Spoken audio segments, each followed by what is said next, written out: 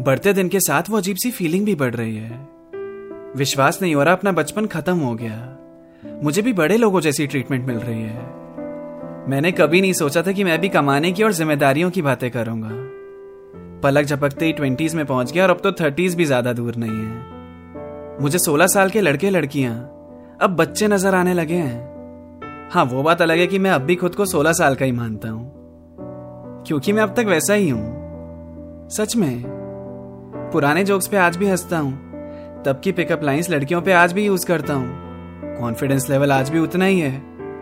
Maturity की बात फिलहाल करते ही नहीं है, पर बहुत से बदलाव भी देखने को मिल रहे हैं। दोस्तों से मिलने की तारीख ही पक्की नहीं हो पा रही।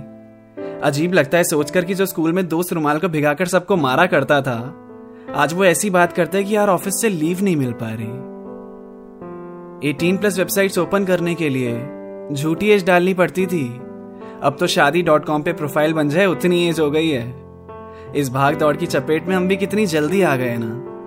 कल तक जो दोस्त साथ में असाइनमेंट्स लिख रहे थे, आज उनकी भी शादी हो गई है।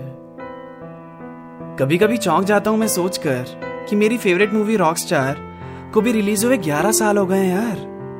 विश्वास नहीं होता ना कि कितनी जल्दी बीत जाते हैं साल। पहले छुट्टी वाले दिन घूमने जाने का मन होता था, अब छुट्टी मिलती है तो बस कुछ देर घर पे रहने को मिल जाए। अभी जो बच्चे स्कूल में है ना, उनसे कभी कभी जलन भी होती है कि यार अभी तो इनके कितने मजे बाकी हैं, काश मुझे भी वो दिन फिर से मिल जाए। अभी भी लगता है कि कल ही तो स्कूल यूनिफॉर्म पैक करके रखी है, अभी तो 12th का रिजल्ट देखा था, अभी तो कॉलेज में उससे नजरें मिली थी। फिर ये अचानक मेरा बचपन कैसे खो गया। पहले दोस्त WWE और पॉकीमॉन की बातें करने आते थे, आजकल अपनी जॉब के किस्से और शादी का कार्ड देने आ जाते हैं। पता नहीं क्या है, पर मैं ये सब प्रोसेस नहीं कर पा रहा। मैंने खुद को 20s में तो देख लिया चलो, पर अब 30s में इमेजिन नहीं कर पा रहा। डर लग रहा है आगे क्या ही होगा, पर उम्मीद है सब भला ही होगा, भला ही होगा। अगर आपको मेरी कहानियां सुनना पसंद है तो मेरे गाने भी आपको बहुत पसंद आएंगे।